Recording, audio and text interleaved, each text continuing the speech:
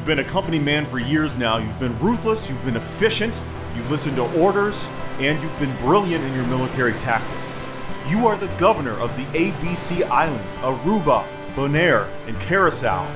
You've been called upon now by the Dutch West India Company, your employer, to retake the island of St. Martin. The Spanish once had it, then the Dutch took it over, and the Spanish took it back. Well, you, Peter Stuyvesant, you are in charge of retaking the island. With your armada of 12 ships and over 1,000 men, you invade the island. But despite the overwhelming force, the Spanish on the island do not surrender. They hold up, they collect, they hide. Meanwhile, your fleet is dealing with the constant pressures put upon it by Spanish ships. Encounter after encounter pile upon you. You could feel the loss building up inside of you. You know you're going to lose. Simple Spanish stubbornness and the constant wearing away of your navy is going to cause you to retreat back to the ABC Islands. Because if you don't, perhaps the Spanish will invade them.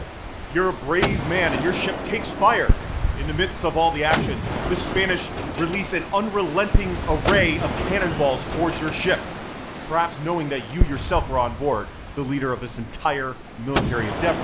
One cannonball smashes into your leg and you black out. But you're Peter Stuyvesant, and this wouldn't be the end of your assault. Another month would go by before you finally withdraw. Now you're a tough man, but having a mangled, festering leg in the middle of the hot Caribbean is not the best or smartest way to heal yourself. And so you reluctantly agree to leave and go back to the Netherlands. There they cut off your leg right below your knee. You've worked for the Dutch West India Company for years now. You worked in Brazil, you built yourself up, you became the governor of the ABC Islands. But now, on account of your failed invasion of a Spanish possession and your amputation, the company is offering you an early retirement. Now the company sees you as beaten down, worn down, worthless. But you, Peter Stuyvesant, you feel like you should have died from this type of an attack, this type of an injury. You should have died after all you've been through.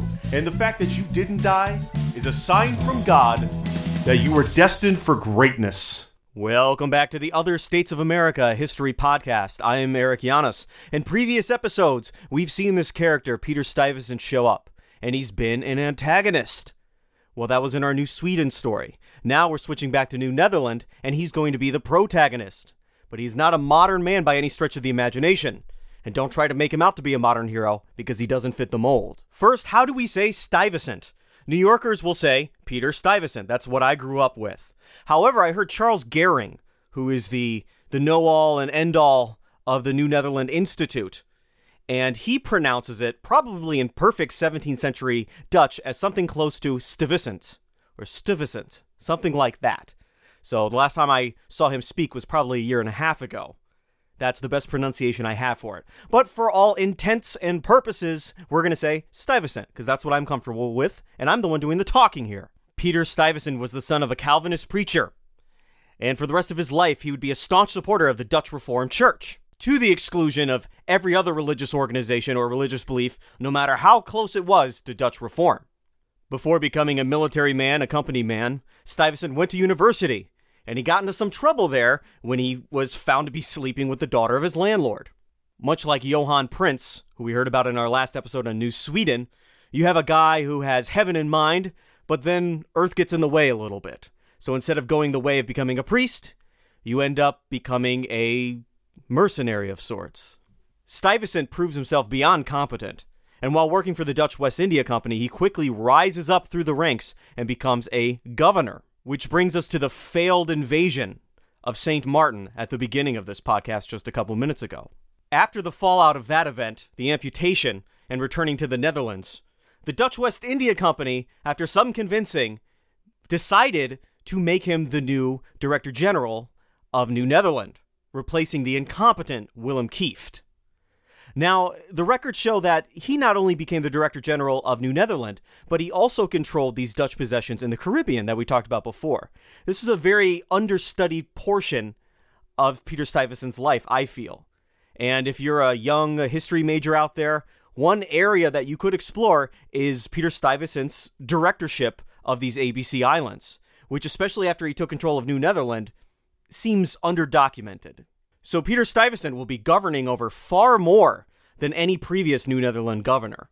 And for other reasons we're going to get to in a minute, he's going to have to deal with way more problems inside and out than any governor before.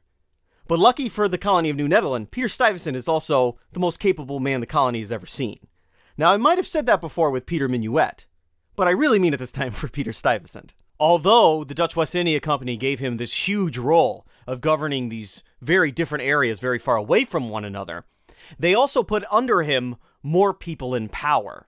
So there was supposed to be a vice director and a fiscal, which would have an expanded role. These two men would have more power than the people in those positions in the past under Stuyvesant. So there would be more of a council, and the director general wouldn't be such a dictator in terms of the power he could wield. But as soon as they left the Netherlands, Stuyvesant made it very clear that these two men would have very little influence over Stuyvesant, and Stuyvesant was going to return the order to how it was before. Before going to New Netherland, they stopped in the Caribbean, to the Dutch possessions, where Stuyvesant decided to hold a meeting. Now, the fiscal, he wanted to go to that meeting, and he showed up at the meeting, and Stuyvesant said to him, "Get out. Who admitted you to the council? When I want you, I will call for you." And then he imprisoned him on a ship. He didn't let him go ashore. The entire time they were in the Caribbean, he was a non-entity, had no power whatsoever. And under Stuyvesant's rule, people should get used to that. When he arrived in New Netherland, people must have been surprised to see that he had a peg leg. And it's not offensive to call it a peg leg. It was a legitimate wooden peg for this time. It's not a proper prosthetic leg that we would have today. It was a peg leg. But his peg leg, based on various descriptions, either had silver bands wrapped around it or silver nails in it, or both. So by doing that, silver is expensive, and it's not exactly the strongest material in the world. By having silver wrapped around your peg leg, you're saying, I'm proud of this. This is an accomplishment for me. I lost this in service to the company, and I'm still here and kicking. So look at my leg. To our modern imagination, he probably looked a bit like a pirate. But he gets onto the shores of New Amsterdam, and he says to the gathering crowd, "I shall reign over you as a father governs his children." Now this sounds a bit pompous, but remember when Willem Kieft, the last director, showed up in New Netherland, he basically said, listen, I'm the Prince of Orange of New Netherland. I am the man in charge. I am the nobility here. So look out. Stuyvesant takes a much more familial route, basically saying, I'm going to be in charge of you folks, but consider me a father.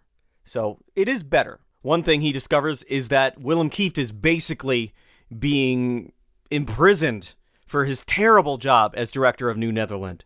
And so he immediately goes to send Kieft back to be judged over by the Dutch West India Company.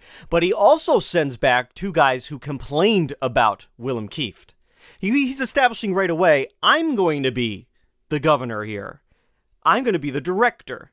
And if you are in the habit of criticizing a director, well, that's damn near going to be considered treason. So he sends those two guys back with Kieft. And as we covered in the last episode, there was a shipwreck. And Kieft was never seen again. Much to Stuyvesant's annoyance, those two other guys did live. They went back to the Netherlands. They were absolved of any sort of crime that Stuyvesant put against them and sent back to New Netherland. So Stuyvesant still has a little bit of that for a domestic headache. When he arrives, all of New Netherland probably is populated by only 1,000 people. Remember, 5-6 years before this, there were 3,000 people. But Willem Kieft and the completely unnecessary wars he caused reduced the population by 2/3. The entire colony is 1,000 people. Meanwhile, next door, all of the New England colonies combined have about 60,000 people. So if it came to war with the English, the Dutch are outnumbered 60-1. Not even close. You wouldn't win that one. Furthermore, Fort Amsterdam is in ruins.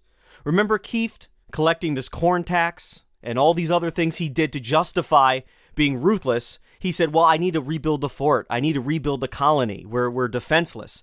Well, it turns out he did all that stuff, and at the end of Kieft's rule, New Amsterdam is still in ruins, and the fort is still in ruins.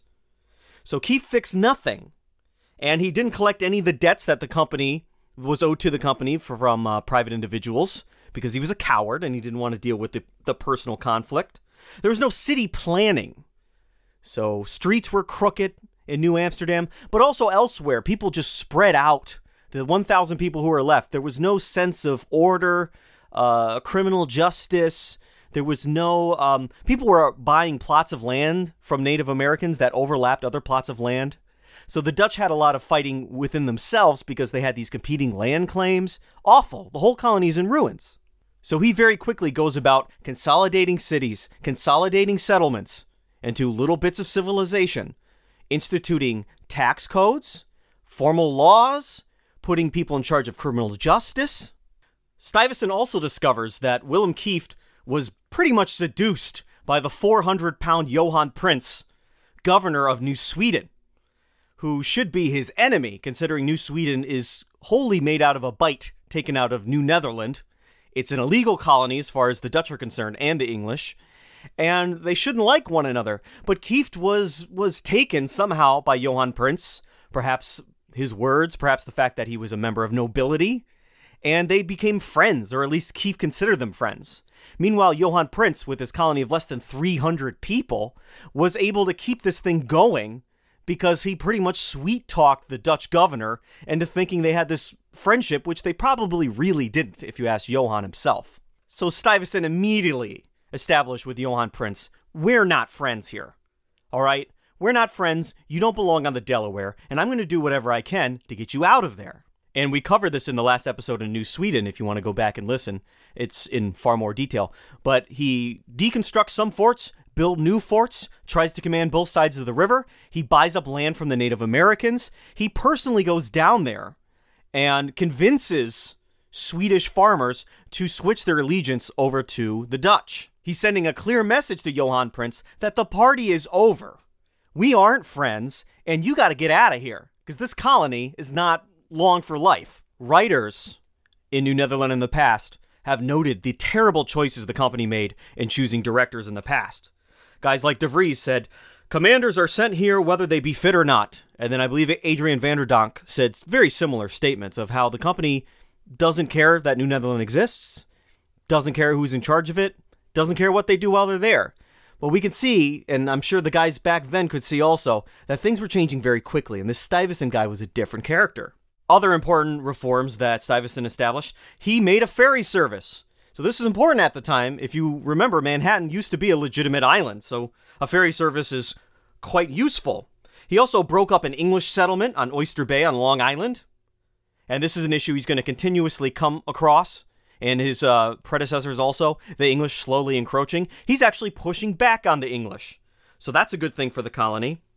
He also made sure that bars didn't expand in popularity. Something like a quarter of all buildings on the island of Manhattan were bars or were allowed to sell alcohol at one point. So he stopped that from continuing to increase in popularity. He instituted a proper Sabbath for everyone to observe. He prohibited gambling at certain times of drink. He also did his best to normalize relationships with the Native Americans. Remember, right before this was a bloody war where 2/3 of the population of the colony disappeared, went home or were killed or scattered or taken captive by Native Americans, and an untold numbers of Native Americans were either displaced, migrated away, or themselves killed. He did what he could to normalize those relations, including making sure that Europeans who were ripping off Native Americans were properly punished and the Native Americans compensated for the crimes that Europeans were committing against them. He also, of course, became a church elder and was a huge supporter of the Dutch Reformed Church. But for reasons we're about to see, Stuyvesant wasn't a good person or a good guy. He was competent, he did his job well, he might have been brilliant, but he wasn't considered a nice person. So here's a quote from the historian Oliver Rink on Stuyvesant. He was more feared than loved, respected than revered, but he was, without a doubt, the most capable man the company had ever sent to New Netherland. Now that's being nice. We're going to jump in and see some things that people at the time said about him. Adrian van der Donck, who Russell Shorto writes about extensively in his wonderful book, Island at the Center of the World, which is about New Netherland in general and New Amsterdam in particular. Adrian van der Donck, living under Stuyvesant's rule, says that the governor speaks with ugly words, which would be better suited for a fish market than a council chamber. Van der Donck will not be a friend or ally of Stuyvesant, and Van der Donck wants a more democratically led government. The same man also says of Stuyvesant, "The director is everything, and he does the business of the whole country, having several ships himself, that he is a brewer and has breweries, and he is part owner of ships, a merchant and a trader, in lawful as well as contraband articles." So to rephrase the end of that quote, Stuyvesant has been caught by people living in New Netherland selling goods that would otherwise be illegal if it were not for the sake that he was the one selling it, the man in charge of the colony. This includes guns to the natives, which become legal and illegal at certain times, but all throughout, Stuyvesant is able to supply guns to whomever he cares to. Also, goods that were illegal in the colony would somehow end up in Stuyvesant's possession for him to sell. So he was confiscating a great number of cargo off of ships, and then somehow a lot of that ended up in his personal possession for sale, despite the laws. And this would actually hinder trade from other places, especially English ships, because he would confiscate things off of English ships that were there illegally or trading things that shouldn't have been traded legally, and they would become his stuff. And writers like Van der Donck note that he does this pretty much openly, these illegal activities. Meanwhile, he banishes people from the colony on pain of death for doing the same things he's doing. And he did so with 2 traders in 1648. This leads to a flood of letters being sent back to the Amsterdam chamber of the Dutch West India Company, saying this guy Stuyvesant is a thief. He doesn't follow his own rules. He's cruel. He uses bad language. He's selling contraband. He's selling guns to the natives. Get rid of this guy. Letters also from the Dutch wanting a more democratic government thrown in with everything else. Stuyvesant arrests different people who he finds out have been writing these letters. Adrian van der Donck himself is arrested by Stuyvesant and imprisoned. He also imprisons Van Rensselaer's man, representative for the patroonship in what is now upstate New York. He keeps that guy under lock and key because their letters are making it back to the Netherlands, and it's not good news for Stuyvesant. So now let's throw it back to the company side of this story. They're receiving these letters, and the general world events 1648 to about 1652 are not going well for the Dutch West India Company. They're going to lose a lot of possessions, including Dutch Brazil, which was probably their most profitable center of commerce. Suddenly, the Dutch West India Company, which has always ignored New Netherland and just recently started to put part of an eye on, is now very concerned with their possession of New Netherland. It's one of the things they have left. And they are receiving the flood of letters detailing how bad of a governor Peter Stuyvesant is. And wouldn't you know it, unlike all those other letters in the previous decades that were mostly ignored because nobody cared about New Netherland, Peter Stuyvesant is recalled back to the Netherlands. The letter writing campaign worked. He is to be sent back, in shame, conceivably, and a new government was supposed to take over New Netherland, made up of elected burghers. Now you'll hear this term burghers or bourgeois, burgesses. They're all related to one another throughout history. A burgher is going to be, and I think I've mentioned this on the episode on Who Were the Dutch. A burgher is a well-to-do citizen of a town or a settlement who is not a member of nobility, but would represent the higher or the upper class of the non-nobility. And they would sometimes be elected to positions in a government, and local towns would be run. This is before formal democracy was adopted by much of the West. Local towns would be run by this upper class of non-nobility, burghers. But everything gets reversed at the last minute because of an event in a completely different country. Now, if we go over to England, while all this is going on, they have just beheaded their king. After that, the beheaded king's heirs escape to the Netherlands to seek refuge. And now the battle lines are starting to be drawn for the First-Anglo-Dutch War. And with the coming war, the Amsterdam Chamber of the Dutch West India Company decided rightly that although a democratically elected burgher government sounds great on paper, if we're in a wartime situation, we're going to need Peter Stuyvesant in charge. So everything's reversed, and Peter Stuyvesant remains Director General of New Netherland. Now, up to this point, he's been the director for several years, and the English population generally likes him, and he generally likes them, because he is so disliked by the Dutch. The fact that the English settlements tended to like him up to this point was a good thing. Now, why would the English like him? First of all, like Kieft and former directors, he invited in these English refugees. They're essentially refugees from New England. So in these different New England colonies at the time, of which there's quite a few, the Puritanism that they followed was very intolerant. Okay? We're talking witch hunts, things that never happened in New Netherland. And if you believed 1 degree different than what a Puritan colony believed, you were kicked out. And people tended to either go back to England, or they went to Rhode Island, known as the sewer of New England by the other New Englanders for taking refugees, or New Netherland. We learned about one of these refugees in our episode on Kieft's War, Anne Hutchinson and her followers, who were all slaughtered during that completely unnecessary war. So the English in the colony, they liked Stuyvesant for letting them in. They also liked him because if you had a democratically elected government, you still have a Dutch majority. Now, if you're a minority in a democracy, whether it be an ethnic minority or a spiritual minority or a minority of any other sort, in a democracy, you lose. That's how that works. We think of democracy as this perfect government structure, but think about it. If you're the ideological minority, you're always going to lose the vote. Or at least in a perfect democratic system, you'll always lose the vote. So they like Peter Stuyvesant because he's the strong man who happens to like this minority group, and they are of that minority group. So as long as he's in charge, they don't have to deal with the majority. But now the Dutch and the English are on the cusp of war with one another. Stuyvesant starts to change his views on the English. Let's say you are a refugee from Massachusetts, and you're settled along Long Island in what's technically inside of the Dutch territory. Well, remember, they're outnumbered perhaps 60-1. English for Dutch. Let's say the English roll in with a huge army and you're yourself an English person in Dutch territory. Would you defend the Dutch claim? Or would you go, hey guys, I've been waiting for you here. I got here way before you. Yeah, I'm on your side. Come on in. I'll join you. Of course you would. Of course you would join your English comrades with those numbers anyway.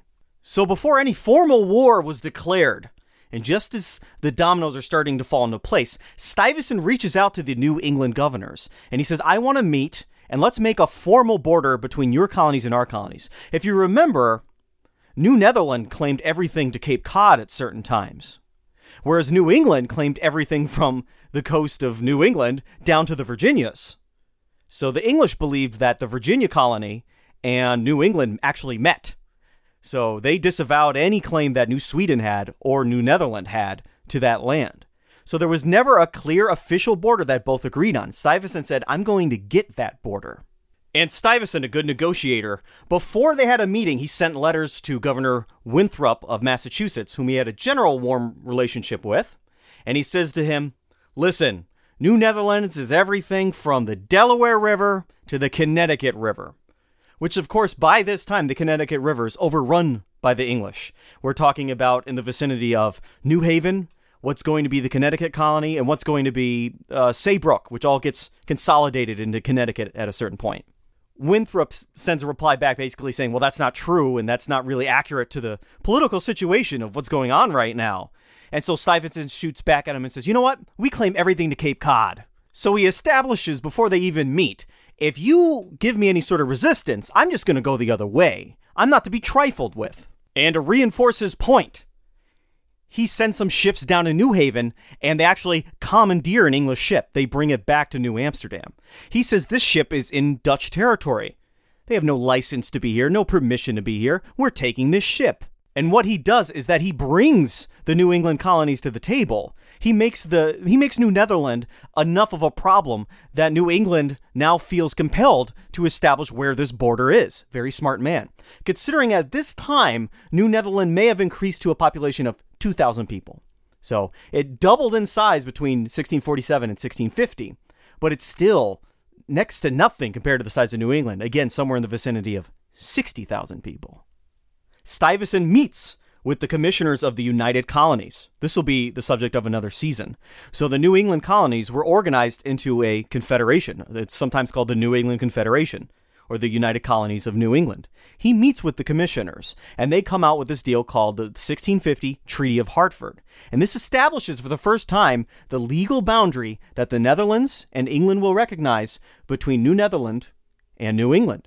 Now, a lot of this boundary that was established is going to be the boundary between New York and New England today. The one exception that I can think of is that Long Island was cut in half. So the eastern half is going to be in English possession, the western half in Dutch possession, whereas now it's all part of New York. And a lot of the Dutch public did not like this. It looked like Stuyvesant had just given up legally a lot of Dutch land. But the reality is, the English were already in these areas, and all Stuyvesant did was get the English to agree to a legal line that would be recognized by both powers of what is owned by the Dutch and what is owned by the English. So Stuyvesant made it look like a loss for the Dutch, but in reality, it was a win for the legal existence of New Netherland. Now, in this very short period of time before the First Anglo-Dutch War, which everybody knew was coming, Stuyvesant established a border with the English. Now, on the South River, remember, he establishes Fort Casimir, and he has reduced New Sweden on the Delaware to having to pay tolls to go up and down the river. So he's starting to subjugate New Sweden.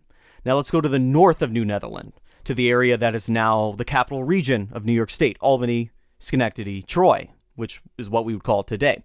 At that time, a huge chunk of it, most of it, for that matter, was owned by Kilian Van Rensselaer. We've talked about this guy before. He had what was called a patroonship, essentially a fiefdom, a medieval fiefdom in what is now upstate New York.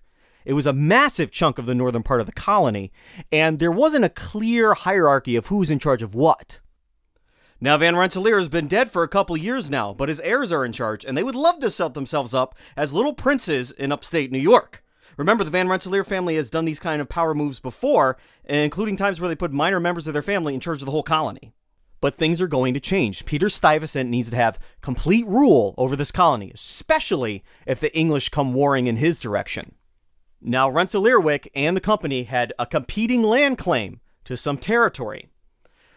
So if you remember, Fort Orange, before the company gave up their monopoly on the fur trade, Fort Orange was a major trading hub.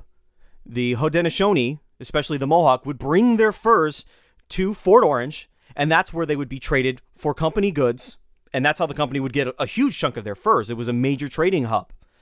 Now, all the land around that, at the same time, was purchased by Kilian Van Rensselaer to be his patroonship. So you have this competing land claim between the company and Van Rensselaer, essentially over the area around Fort Orange. Because, of course, around Fort Orange, people started to build little settlements. Now, would those people be subject to Van Rensselaer's rule or the company's rule? Well, it seems at this time it's kind of both. Peter Stuyvesant is going to put that matter to rest. Before showing up at Fort Orange, he has his workers there construct a brand new gallows. Essentially, he's saying, I'm going to come lay down the law, and you guys better listen. I got this brand new toy I'm willing to use. Legend has it, Stuyvesant shot off a cannon at Fort Orange, and that cannonball landed 600 paces away. And he said, everything within cannon shot is not part of Rensselaerwyck. This is going to be a new town. We're calling it Beverwyck, basically Beavertown. So everything within 600 paces in a circle around Fort Orange became legally Beavertown, Beverwyck, which would be the future Albany, New York, capital of New York State. This would cause many of the residents of Rensselaerwyck, who are basically reduced to a serf-like position underneath the ruler, Van Rensselaer, to move to Beverwyck. It was a better living situation.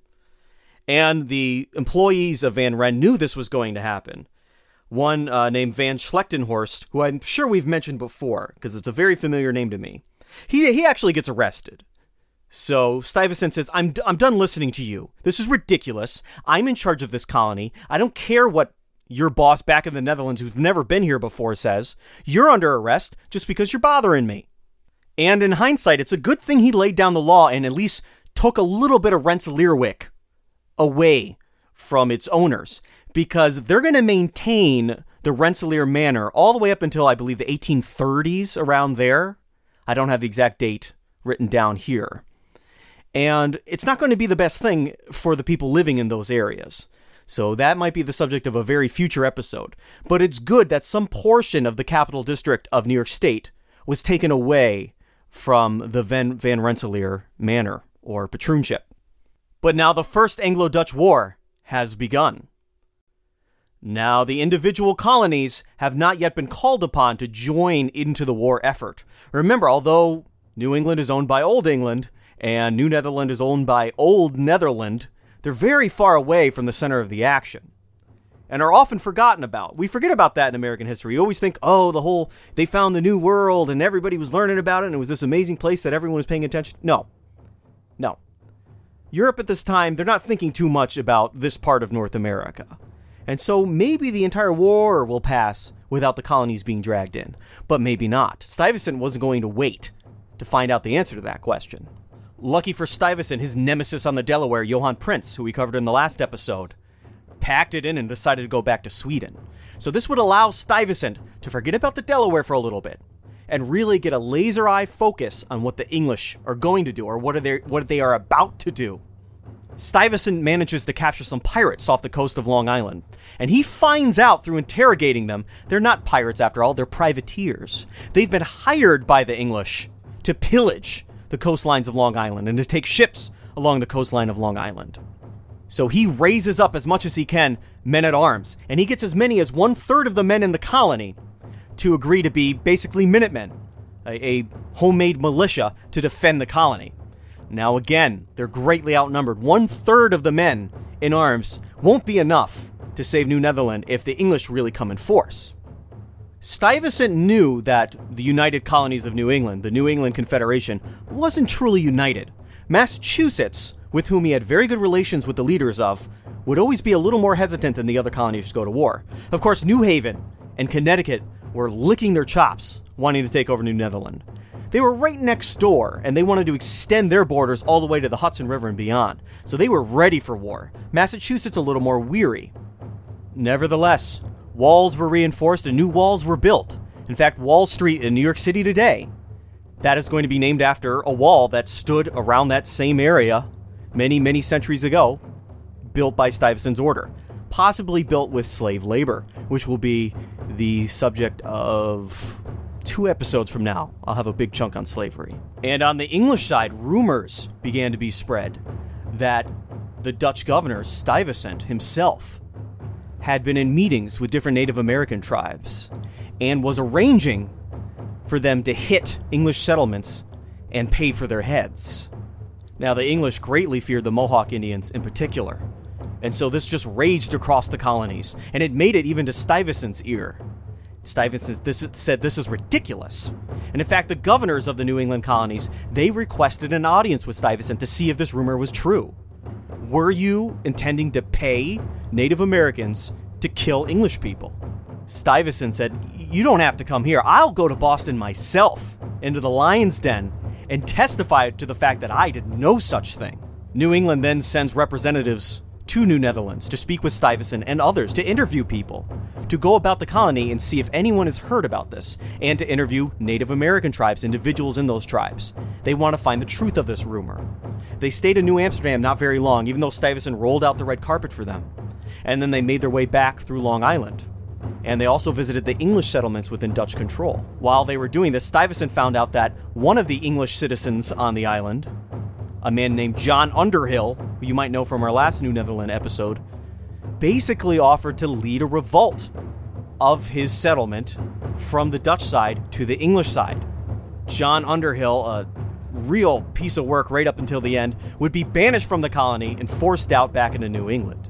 To Stuyvesant's credit, these agents could find no one to testify to the fact that Stuyvesant was soliciting Native Americans to kill English colonists. It never happened. They did find one Native American who claimed that Stuyvesant was fishing for basically support. If the English invaded, where would you be? Which side would you fall on? And that's all they could really find on Stuyvesant, and there's nothing wrong with that. That is a defensive act. The whole rumor seems to be part of a false flag operation of sorts, so that's where you make up an incident in order to incite a war. You say, side B did something to side A, so let's go to war with them, when in reality it didn't happen at all. You're just making it so the war that you caused looks like they caused it. I could think of many more recent examples, but I don't want to get terribly political. Look back at the causes of the Spanish-American War, 1898, and that'll give you an idea of what we're talking about with a false flag operation.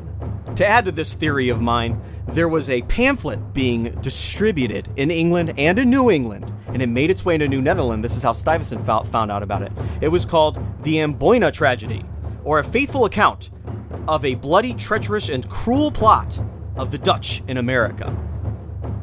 And it outlined events that happened much earlier in time and on the other side of the world, where the Dutch tortured a few English colonists in what I believe is Indonesia today. I could be wrong about that. But again, it was this pamphlet that had nothing to do with anything happening currently, but it was meant to stir up this fever to get back at the Dutch. Clearly, there was a large element of New England licking their chops to take over this colony. But even with these rumors dispelled, the English themselves, back in merry old England, were sending letters to New England. They were preparing for an invasion of New Netherland. Oliver Cromwell authorized a military takeover of the colony. And he said, and I quote, "The Dutch be either removed or so far at least subjected that the colonies may be free from injurious affronts and secured against the dangers and furnishing them with arms against the English." Convoluted 17th century language. Basically, he's saying, we're taking over New Netherland, and we're either going to push out the Dutch or we're going to subjugate them. Getting these orders, the New England colonies began raising up volunteer armies. Connecticut and New Haven being the first to do so. But even Massachusetts raised up several hundred men to go into war against New Netherland. Everything was heating up. Cromwell, adding fuel to the fire, sends over 4 armed ships with orders that their commander take control of these militias and have a coordinated invasion of New Netherland. It's 1654, the militias are on the move, the ships are on the move, New Netherland is being closed in on. Stuyvesant knows there could be no resisting this. They can pretend, he can bluff as long as he possibly can, but the sheer numbers of New England are going to wipe out New Netherland. This is the end of New Netherland. The story is over. But at the last minute, ships arrive on the ports of North America with news that the First Anglo-Dutch War had ended. Just as the world was falling down around Stuyvesant, it all just reversed. The war was over. There would be no invasion of New Netherland. England and the Netherlands are now at peace. Stuyvesant now turned his eyes to the south, to New Sweden, to the Delaware. The fort he built down there, Fort Casimir. In 1654, the replacement of Johann Prince, a man by the last name of Riesing, took over the fort. Right as Stuyvesant was worried about the English and concentrating all his forces to the northern part of the colony, the Swedes moved in. They took advantage of the distraction and took over the largest Dutch fort on the river. Now, this was a bold move. Before this point, they're playing chess with each other, right? We talked about this in previous episodes. I'll build a fort here, you build a fort there. I'm going to build a fort further upstream. I'm going to build a fort further instream, closer to the fur. I'm going to collect forces so much that I can charge a toll for you to pass by my fort. But the Swedes took it so far under this new commander named Riesing, he actually took over a Dutch fort. Now that is something Stuyvesant couldn't tolerate. That was an act of war. Now, of course, he did so in the middle of the Anglo-Dutch War. However, now we're at a time of peace for England. Not only that, but now Sweden is distracted. It's their turn to go to war.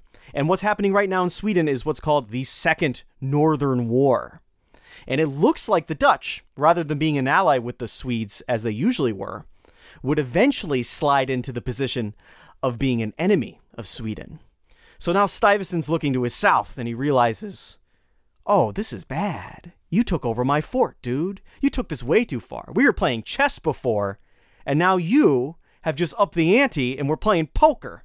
Well, now I'm going to call your bluff. Now things are going to get heated. He writes a letter back to the Dutch West India Company. Around the same time, he commandeers a Swedish ship that is coming a little too close to New Amsterdam for comfort. He takes it over. He takes all the cargo, and he says to Riesing, hey, if you want to negotiate for this ship of goods, because I know your colony's not getting very many ships coming in, if you want this, you're going to have to come to New Amsterdam and negotiate with me. Riesing, of course, refuses.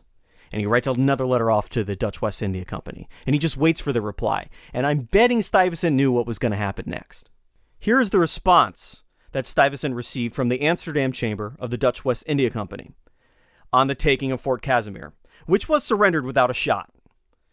We hardly know whether we are more astonished at the audacious enterprise of the Swedes in taking our fort on the South River, or the cowardly surrender of it by our commander, which is nearly insufferable. He acted very unfaithfully, yea, treacherously. We entreat you to exert every nerve to avenge that injury, not only by restoring affairs to their former situation, but by driving the Swedes from every side of the river. We have put in commission 2 armed ships, the King Solomon and the Great Christopher. The drum is beaten daily in the streets of Amsterdam for volunteers, and orders are given for the instant arrest of the commander of the fort. Stuyvesant must have been elated by current events. Not only was the Anglo-Dutch War over, and he wouldn't have to worry about a war where his men might be outnumbered 30-1. Now it's not the English, but Stuyvesant and the Dutch who are licking their chops, looking at the Delaware. Now they have permission to take over New Sweden, where they will have the larger army, possibly outnumbering the Swedes 10-1. In the next episode of the Other States of America History Podcast, Stuyvesant tries to invade New Sweden. Thank you for listening. If you like this podcast, please give us a 5-star review on Apple Podcasts.